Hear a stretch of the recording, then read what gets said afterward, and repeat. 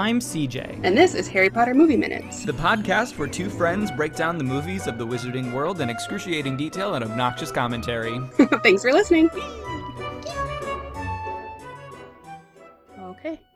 Yay, we're recording. Jane is dead. Jane is dead, gone forever, never to be seen again. Hi! Farewell, Jane. Hello, how are you? I am muy bueno. How are you? I'm good. I'm happy with this movie so far. It feels comfortable again. I don't know why. You know what I didn't do? I was going to do another page count to see how many pages we covered in this 10 minutes versus the first 10 minutes. I think the first episode is 118.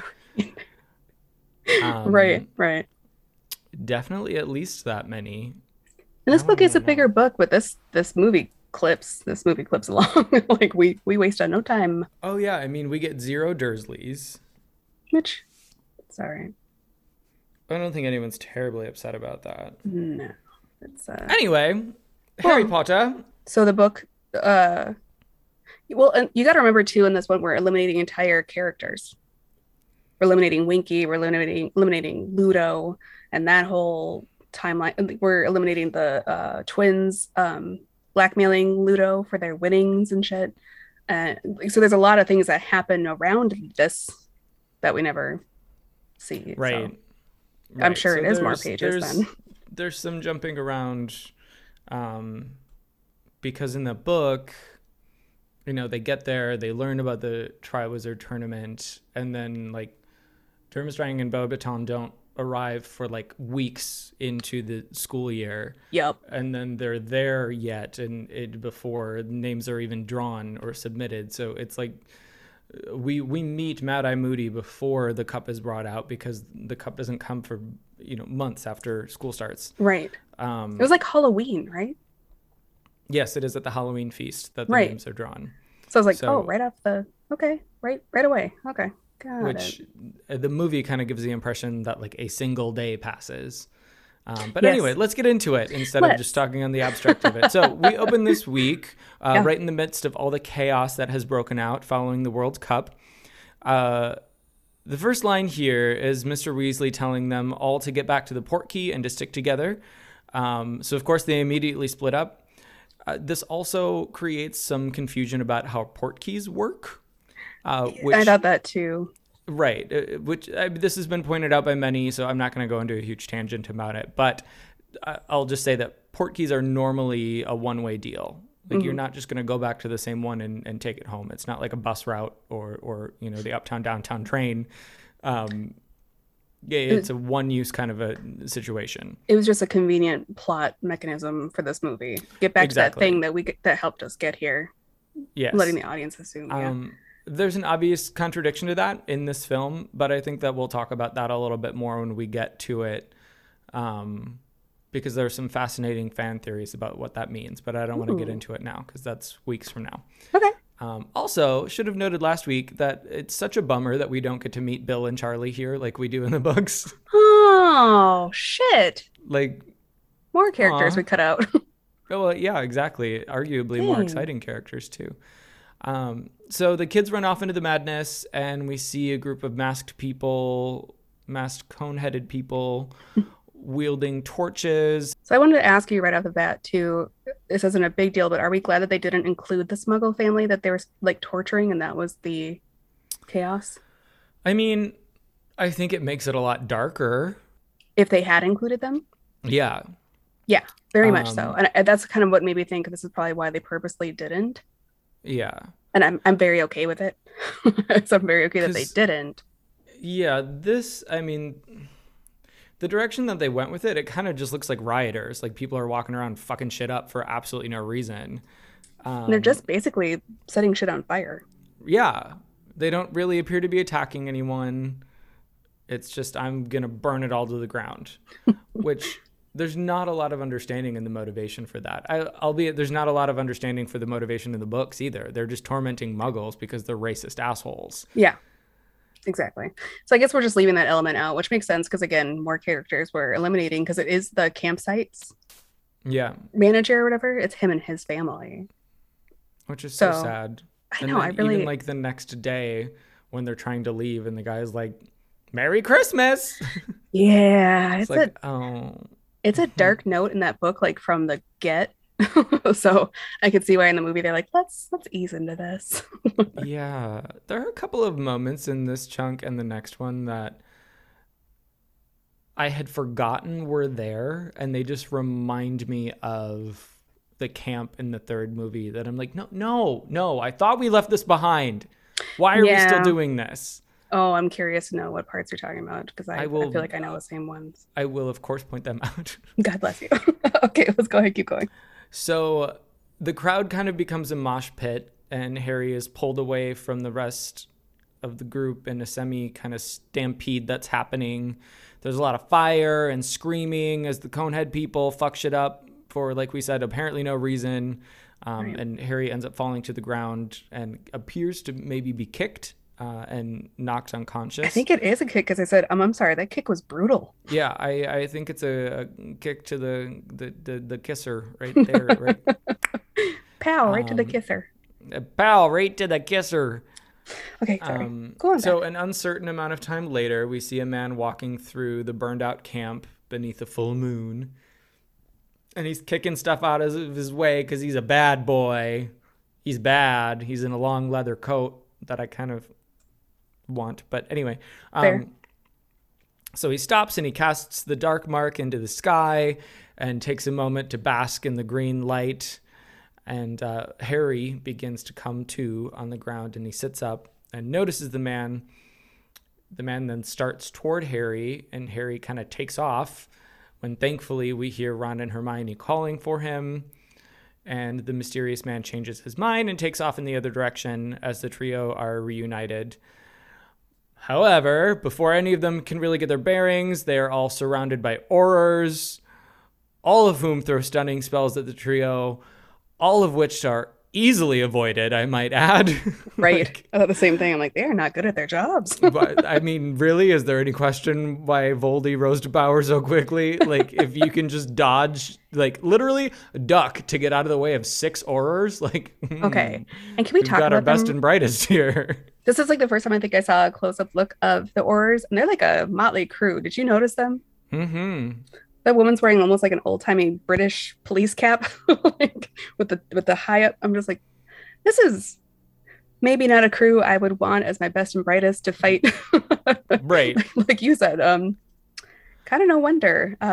Like, are these all people like Arthur who just happened to be there and were like, shit, let me go help? Sure. Or are these actually the Aurors? I guess we don't really know that. But they look almost like official and like dressed like they were ready for this. Yeah. It was weird. Anyway. Mr. Weasley comes running in, through the crowd and yelling for everyone to stop. That's my son! Best moment. Is very cute. I love him. Crouch comes barreling in to the crowd and asking who conjured it. And Harry is just like, what the fuck is happening? As usual.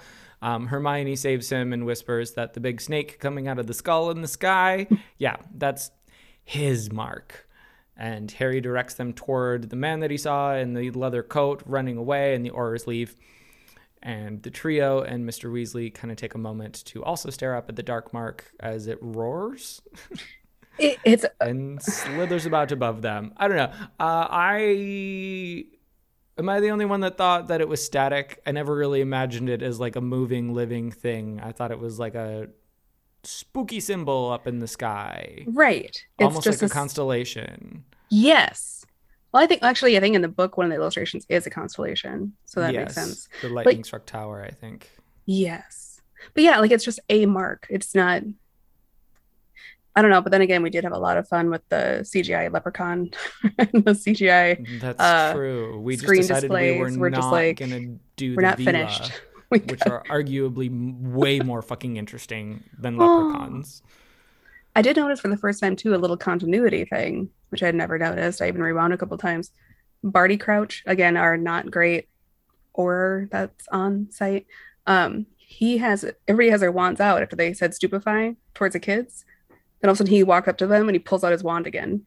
Like, no. Everybody just had their wands out. Why would you be re-pulling out your wand?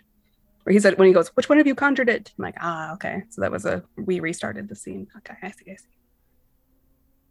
Oh, I really had to take a moment to say, what are you talking about? I've never noticed it before. It's not like a big thing, but like literally they're all 1 second, everybody's putting their wands, and he comes out and says, "That's my son." And then Barty comes in again and all of a sudden pulls his wand out. Like, no, you just had it out Ah, 1 second ago. You wouldn't be putting it away, but pulling it back out to question these kids. I see you. I see you. I'm watching damn this time. script supervisor missed that one. There's already a part two of this book or this book. There's already a part of this movie that I was like, oh my God, there's parts of this movie I forgot existed. Yeah. That I'm like, oh shit. So I feel like there are parts that I just like willingly forget exist. Maybe that's it. Our minds just glaze over it. We're like, I'm like, it's fine. It's fine. You don't need to retain this. Yeah, no. Yeah. And then here we are again at our favorite lock on the train to Hogwarts. I don't know what it is about that filming location, but like it feels like it is that same fucking island that I've been complaining about for all of season 3. That's what it is. It's our little island. We just had the one location we had to use over and over again, apparently. It's fine. Just to remind the audience that this is where we're going. Yes, we are going to Huggy Huggy Hogwarts. Mm-hmm. We hear the trolley witch coming down the corridor, and Ron scrambles to get some sweets. Harry joins him and does this very cute, like, Ron doesn't have enough money, and Harry's like, I'll get it. It's fine. Don't worry about it. I'll get it. I'm like, oh, yeah. Get you a man who does that. Actually, get you a man who's going to get up and get your shit for you, okay? Fuck this, me having to get up in the first place. Anyway, how did we get here? So Harry joins him, and while he is deciding what he would like, we meet Cho Chang for the first time. I would say it's pretty agreed upon that she got the same shaft as Bonnie Wright, isn't it? Like Cho is way more interesting in the books. She's kind of boring and has devoid of personality in the movies. Right. Do we even know in the films that she plays Quidditch? I don't think there's ever any reference to her playing. No. I think the Squibs probably missed out on that. It's weird. She's in like one of the next few scenes too, where she's just like there. I'm like, okay, all right. It's like they tried to make her a character without making her a character. Like, Cho Chang, and like we're just supposed to. Yeah, her, that one that always whispers. He's got a very cute little light voice. Pumpkin pasties, please. Pumpkin pasties. Bitch, get out of here. Tell me what you want. Anyway, Harry just kind of stares at her awkwardly before returning to his seat. He does this a few times in this movie where he just becomes a dumb teenager when he sees her. Fine. It's a choice. Whatever. Sure. I'm not mad at it. Don't love it either. Can I point out something I never noticed on the trolley? Yes. Never noticed this. I finally got to, again, watching this digitally. I'm like, oh, it's so much clearer. The little cart says all aboard the Honeydukes Express. Cute. Never saw that before in my life. I'm like, what does that say? Oh, that's so cute. And then like right below it, one of the candies sticking out is for some reason like a squat little lady. Maybe she's like a fairy godmother or something. But the candy itself, I can read underneath. I think it says Fizzing Whizbees. Yay. It says fizzing something. I'm like, oh, we love Fizzing Whizbees. Look at the details they're putting into this. Look at you. Look at you. Set design. The set design, this fucking movie too. Like, oh, I'm like, oh God, I was very happy.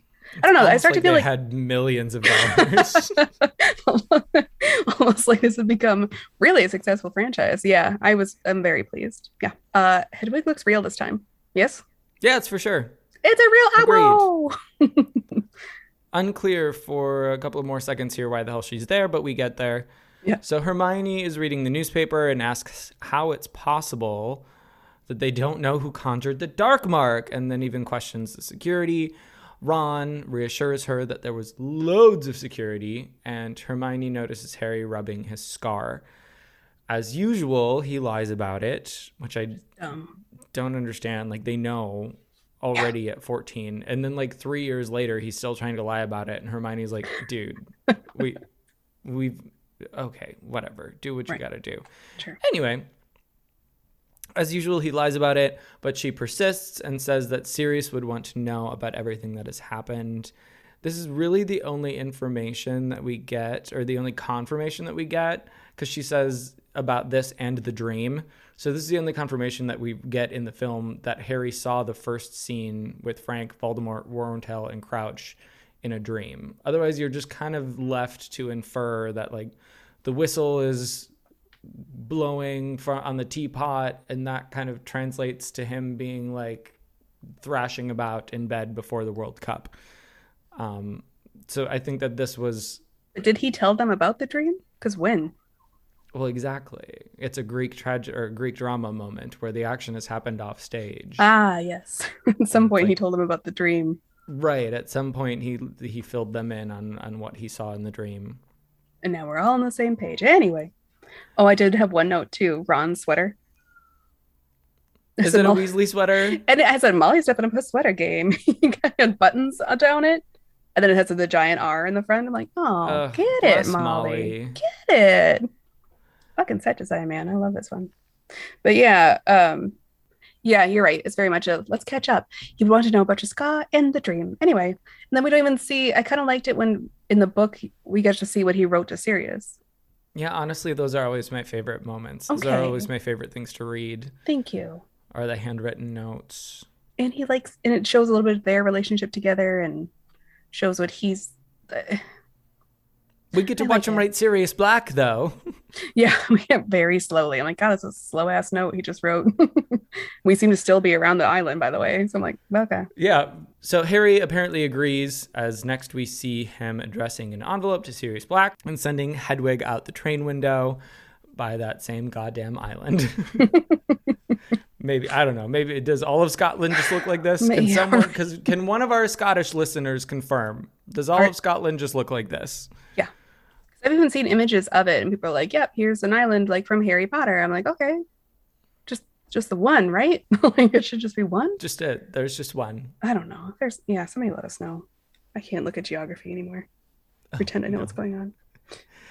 Next, we get a couple of beautiful shots of the train approaching Hogwarts, albeit at the entirely wrong time of day, which does rub me the wrong way a little bit. The train always arrives after dark, but this year it appears to be like a very gloomy afternoon, maybe evening.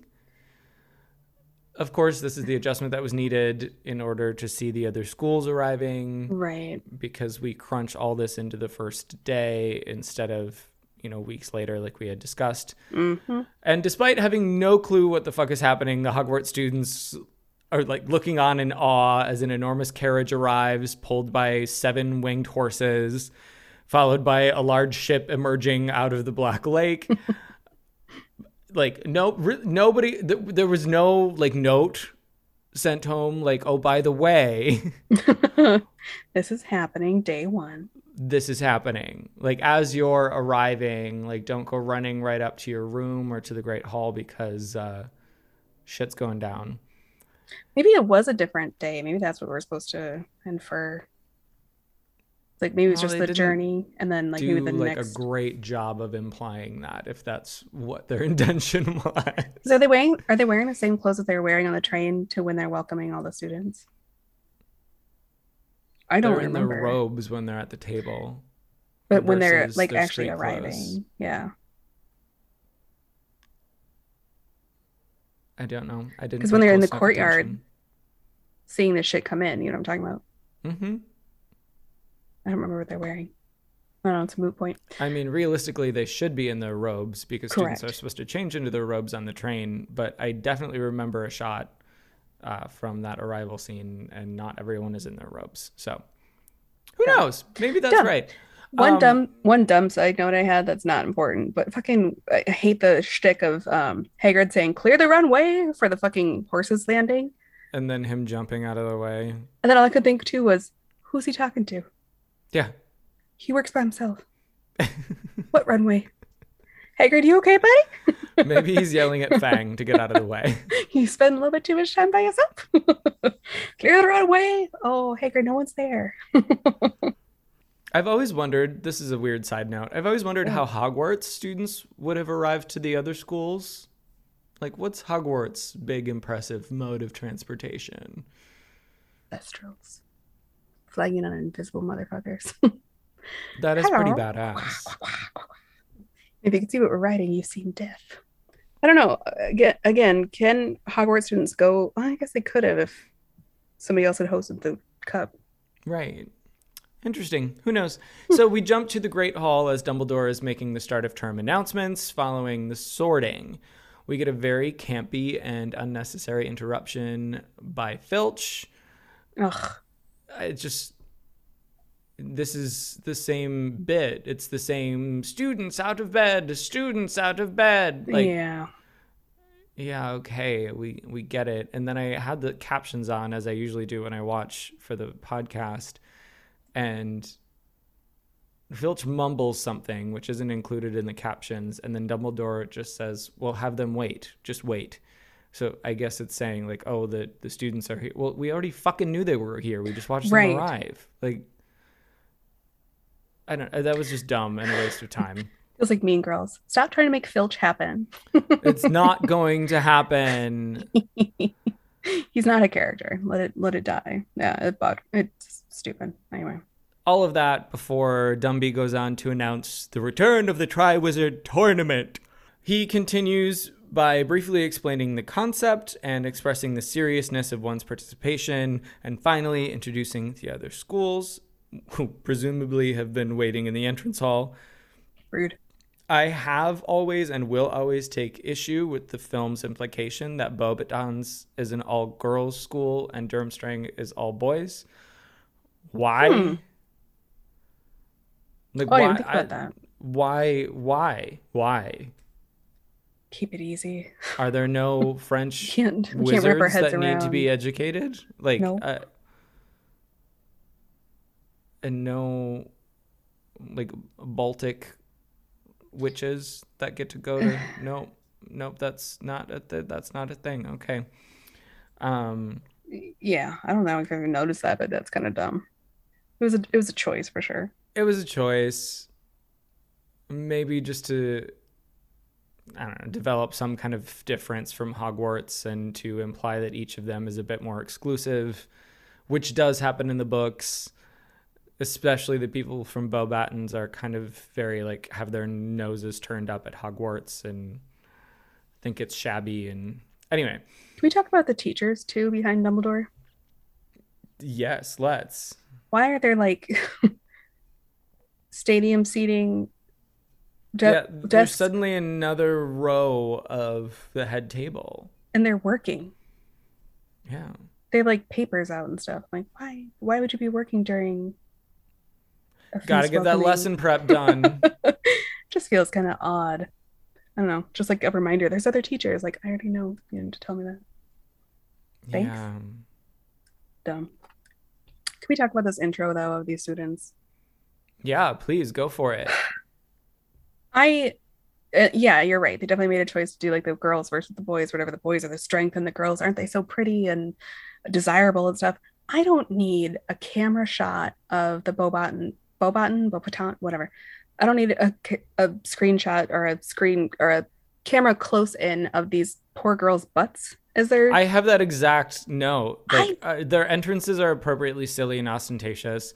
We get that we like to show off in front of each other. We've already talked about that already in this book, not really mentioned in the movie, but I don't love the ass shot of a group of teenage girls. And if it wasn't about that, then why didn't we get a similar ass shot of the boys? Okay, of them running up. Right, like... No, instead we see them flipping around and kind of slamming staffs into the ground. Wow, there's no fucking disgusting imagery there or anything. Hey, look at these girls' butts, and then, hey, look at these boys and their big rods. Shit, I didn't put that together. Well, I just like, so Ron even says, like, oh, like, bloody hell or something about the girls, and looks at them. That could have been implicated enough that he is ogling them. That's enough. We're good. He said it. Bloody hell, whatever he is, watching these girls flit up. We don't need the camera shot too. Like, you as an adult man filming this should have gone, it's not great. No, it's very weird. No, it's not a great shot. It's very weird. And if you want to show them running up, like, fine, show them from behind, but why is it just their asses? That was unsettling. Like, this is that's the problem. Like, show their entire body, then fine. Okay, let's see what they're doing as they're moving up to the front of the Great Hall. Yeah. But to just be like, hey, here's some teenage ass. Yeah. That was a real disturbing choice that I did not care for. I don't think I've ever liked that. And this viewing this time around, I'm like, I really don't like that. Did not need. Thank you. I mean, their intro is kind of dumb to begin with. Very. Again, the boys are like athletic and let us show our might, and the girls are just like, right. Look at how pretty the butterflies are, and look, this is my butt. And they don't and then even there's one girl who can't even compete that's doing a bunch of flips in a unitard. Well, like what if the we'd fuck even is going on? If they like sang a song or something, fine. So just like, okay, that's it. That's all we got, huh? Yeah. Okay, that's extremely sexist. Okay, that's gross. So the other thing that I noticed with their entrances is that it really feels like both of the schools have already chosen their champion. Because like Flora's up there at the beginning and she has her little Shanae turns into a lame duck PK. And then her sister is flipping around next to her and they like pose at the front of the group. And then when the Durmstrang boys come in and breathe fire, then Crumb comes in with the headmaster. Mm-hmm. And it's like, okay, so we know who the champions from Beauxbaton and Durmstrang are. Okay. Yeah. Okay. Well, I mean, there's no rule against that, but I guess. Let we suddenly jump. Suspense. Yeah, right. We suddenly jump outside where there is a heavy thunderstorm happening. For some reason, we find Mad Eye Moody, though we don't know that's who it is yet. Scaling a fucking mountain to get to Hogwarts Castle. That's what I wrote. I said, I'm sorry, why is he hiking? I guess the path from Hogsmeade was no good. He likes the element of surprise. Sure. We like to hike in the thunderstorm. Yes. On slippery. It was like rocks too. Like it's raining. Like, dude, you could fall. You have a fake leg. Like, I don't know. I could think of better ways you could possibly. Like, I don't know, apparating? Fucking carriage. I mean, we've seen hogs being carriages, remember? Yeah, anyway. We jump back inside the Great Hall, where Snape and Karkaroff share an uncomfortable and intimate silence. Well, Karkaroff, like, pours a glass of whatever for Snape. And Madame Maxime drones on about how important her horses are and how they need to be cared for. Pause for just a second, though. Is that just a literal pile of Swiss rolls on the table in front of Dumbledore? We have to talk about just the food in this scene alone. Oh my God. Multiple cakes, a croquembouche. Again, with the food waste at Hogwarts, but also I have been craving dessert all day now. Okay. Not to mention there's like an ice cream tower too at one point, and the ice cream just looks like it's not melting. I have actually, embarrassingly, tried to Google this several times before this viewing. Who the fuck did the catering or the food design or whatever for this movie? Because you never really see it this ornate again. But it's insane. It's very cool. But it's like there's even one point I believe where maybe it's the next scene, but like there's a point where they're standing in front of the head table. Maybe it is. Maybe it's where Barty Crouch is standing there. But there's like an ornate like chocolate bird sculpture. Like, right. It's over the top. Right. And there is reference in the books about, especially in the weeks leading up to the arrival of the other schools, that, the house elves are polishing everything more, and the suits of armor have all been oiled, and the portraits are red from Filch scrubbing their faces. And there's mention, especially at the welcoming feast, that there are a bunch of dishes that the Hogwarts students had never seen before. So I do like that they really went over the top with the desserts and were like, hey, we're going to make a statement here. Absolutely. We didn't really see any of the other food. So this was their choice their chance to do that again. Yeah. I guess. Oh, but yeah, it's nuts. Yeah, the Swiss rolls through me too. I'm like, that is so cool. They're huge. And now I just want a Swiss. Fuck me, I want a Swiss roll. We get another dumb, campy moment here where Hagrid stabs young Flitwick in the hand while talking to Madame Maxime. Hard eye roll. Okay, whatever. I just had to pour more wine before we even got to that part because it's so dumb.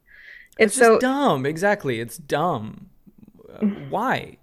I guess it's showing how dumb Harry is around Cho because he has a crush on her. How dumb Hagrid is around Madame Maxime. Again, things that I don't need that. No, I didn't need that. Could have surmised that myself. Thanks. A large object that kind of looks like a tiered cake is moved onto a platform in front of the head tables. Is my mind just on cake right now? I don't know. It's fine. Dumby gets everybody's attention and begins waxing rather dramatically about the Triwizard Tournament and expressing again the danger of competing. He begins to introduce Barty Crouch as Moody enters through the fucking back door because he's a badass. The timing is weird as fuck, but the ceiling suddenly starts freaking out as if it wouldn't have been before when it was thunderstorming outside when we just saw it a second ago. And Moody casts some sort of spell to get it to chill the fuck out. There's a moment here that I've never thought much about before, but as Moody is entering, he gives a very weird look to Barty Crouch, who's being introduced. And that makes more sense in hindsight when you realize he's actually glaring at his father, whom he hates, because it's Barty Crouch Do you Jr. think it's like his rage is reflected in the ceiling? I don't. Okay. It's just it's just a weird timing for Moody to arrive. Oh, or maybe it's just the arrival of the storm that's approaching because Moody's not Moody and Barty Crouch, and they've been they're in the same space, and bad things are about to go down. So the storm is like a foreshadowing. Yeah, I think there's definitely some foreshadowing going on there. It's a tool, but it frustrates me because the storm should already have been happening in the Great Hall. Yes. So why does it just happen when Moody comes in other than to alert people like, hey, there's something, this guy, something's dark and spooky here. Also, I didn't know you could shoot the ceiling. Again, apparently you can. I was just like, that's new. But then again, we did make that theory in the last movie that what am I trying to say? They configured the Great Hall to look like constellations so the kids could sleep. Oh, yes, that's true. They put up all those galaxies. Pretty stuff to look at. I thought it was supposed to be a reflection. Okay, well, whatever. Tis, according to Hogwarts, a history. Thank you, Hermione. Anytime. Okay. Moody makes a very Winifred Sanderson entrance, like grunting and leering around the room. And Dumbledore greets him, and Moody stands back against the wall to take a swig from his flask. Mm-hmm. For a squib, this probably seemed odd, but again, we know why this was a very important thing to note and for people to see. Similar to the like red flashing light that is the sky freaking out when he walks in. This moment of like, why are we watching him drink from a flask? And then even commenting on it. The boy saying, I don't think it's pumpkin juice. Like, oh yeah, by the way, this is important. Look at it, look at it, look at it, look at it, look at it, look at it, look at it, look at it, look at it, look at it. Subtlety is not an art in these movies. No, and they can't afford for it to be because there is too great a percentage of the Harry Potter fandom that has never read the books. True. Yeah, that's very fair. And so they do need to have these moments that stand out and are very particular. But anyway, that's it. That's the end of this chunk. That's all. Yeah. Goodbye. It's over. Okay. Goodbye. End of story. That's next chunk. But the last one I did have, I just wrote Terminator Eye. And I think I'm talking about Moody's eye, his magical eye, like zooms in on Harry and like zooms in, zooms out. All I can think of was like Terminator or like any other sci-fi movie where it's like a robot's trying to identify a threat. Yeah, they do. They even kind of give it a little bit of an electronic noise sound effect. Yeah. That's like, okay. It's supposed to be a magic eye. A magic eye wouldn't go, like, what are you? I was like, that's a choice. All right. Yeah. Yeah. They do give it kind of almost a life of its own, too, which I think it appropriately needs to have. Sure. But I see what you mean. We'll have to discuss Moody a little bit more next week. I have feelings. Oh, yes. Okay. So I have a couple of questions for you. Please. What would you nurture with single malt whiskey? Because I want to keep it around. Yes. There's not a ton in this chunk. I guess I would keep just the set design. The trolley candy and the feast desserts and just the the case that the Goblet of Fire is in. Super ornate and cool. So yeah, just the overall like kind of set design, like we're already kind of setting the stage of like this is going to be a different movie, and I was here for it. Anyway, what would you feed single malt whiskey to? Kind of the same thing. I just put dessert. I don't know. I think I was hungry when I was taking notes. Shit. You're like, and that'll do. Thank you. Yeah, very cool. Very cool design.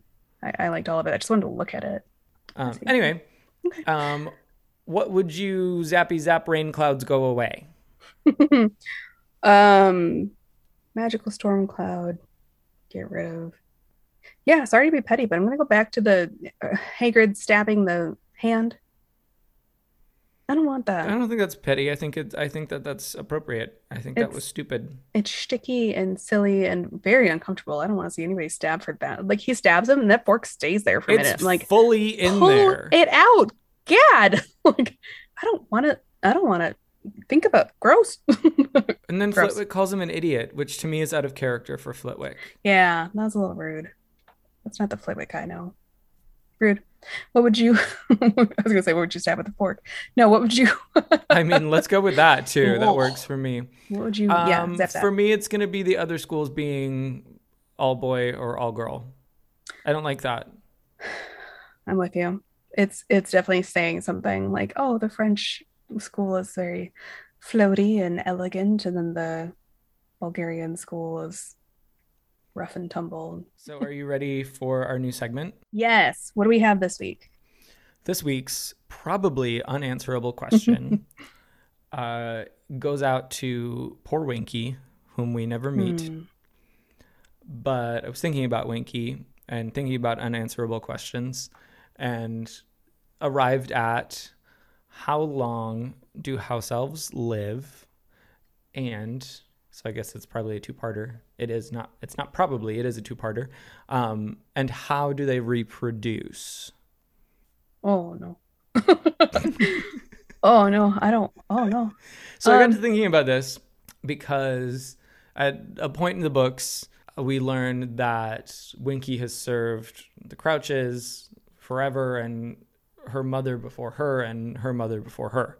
And we also know that Kreacher has served the Black family for a very, very long time, and that his ancestors their heads are literally mounted on the wall. And so there's kind of this idea that like each house elf then has some kind of progeny onto which they pass their responsibilities. Okay. So what are your thoughts? That's a lot. Because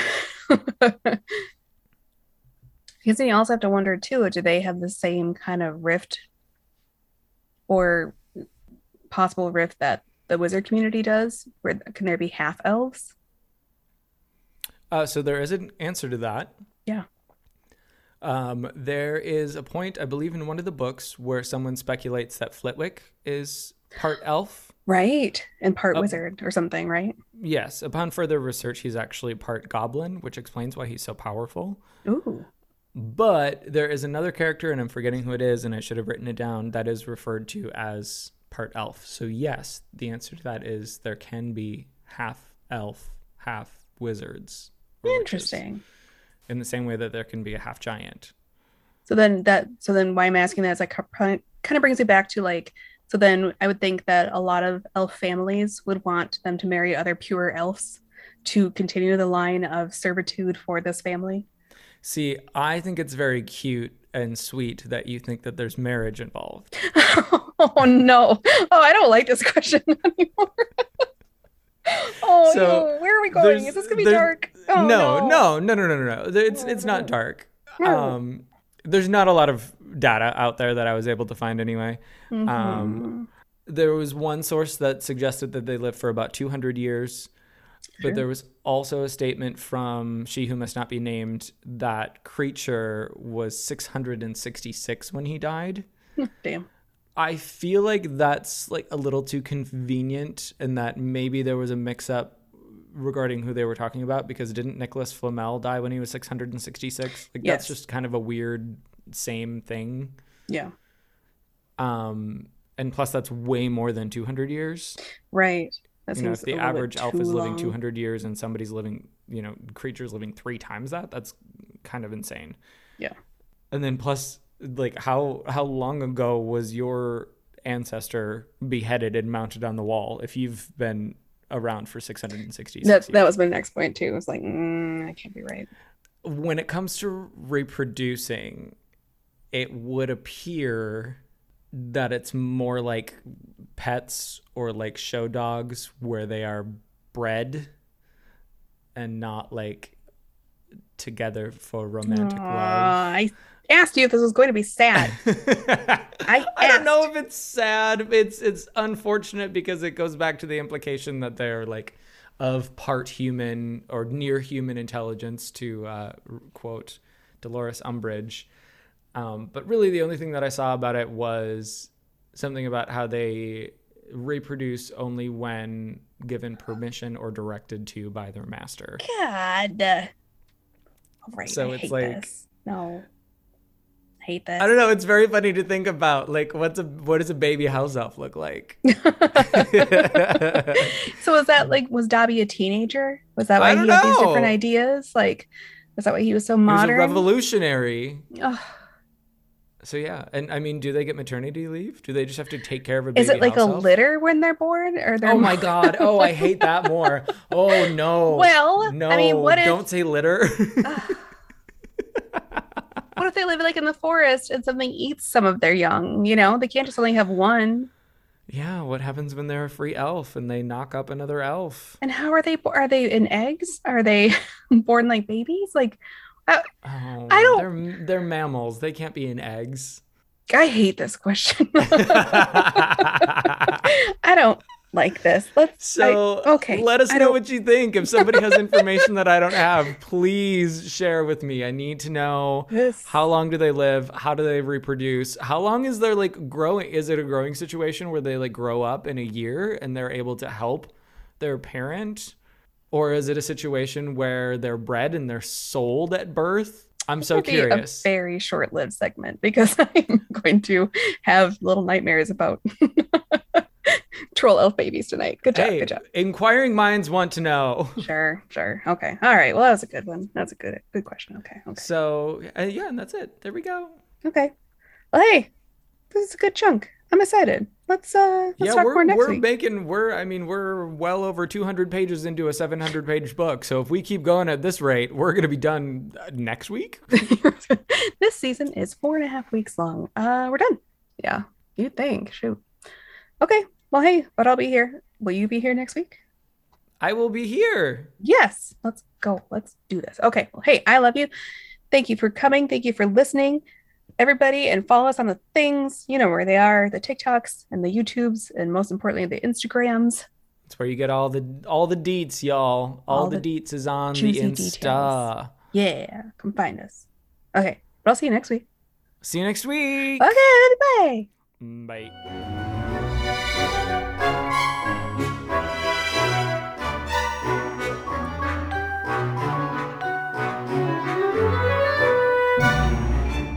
Like the cheap ass Little Debbie ones. Those are my jam. Oh yeah, Little Debbie is my girl. Little Debbie Swiss cake roll. I can't have them in the house. No, I can't have them in the house. I will eat the entire box. It'll be gone. It'll be gone, and I live with somebody. I will be sick. Will see my shame. And I will be sick and like throwing up. I'll never forget.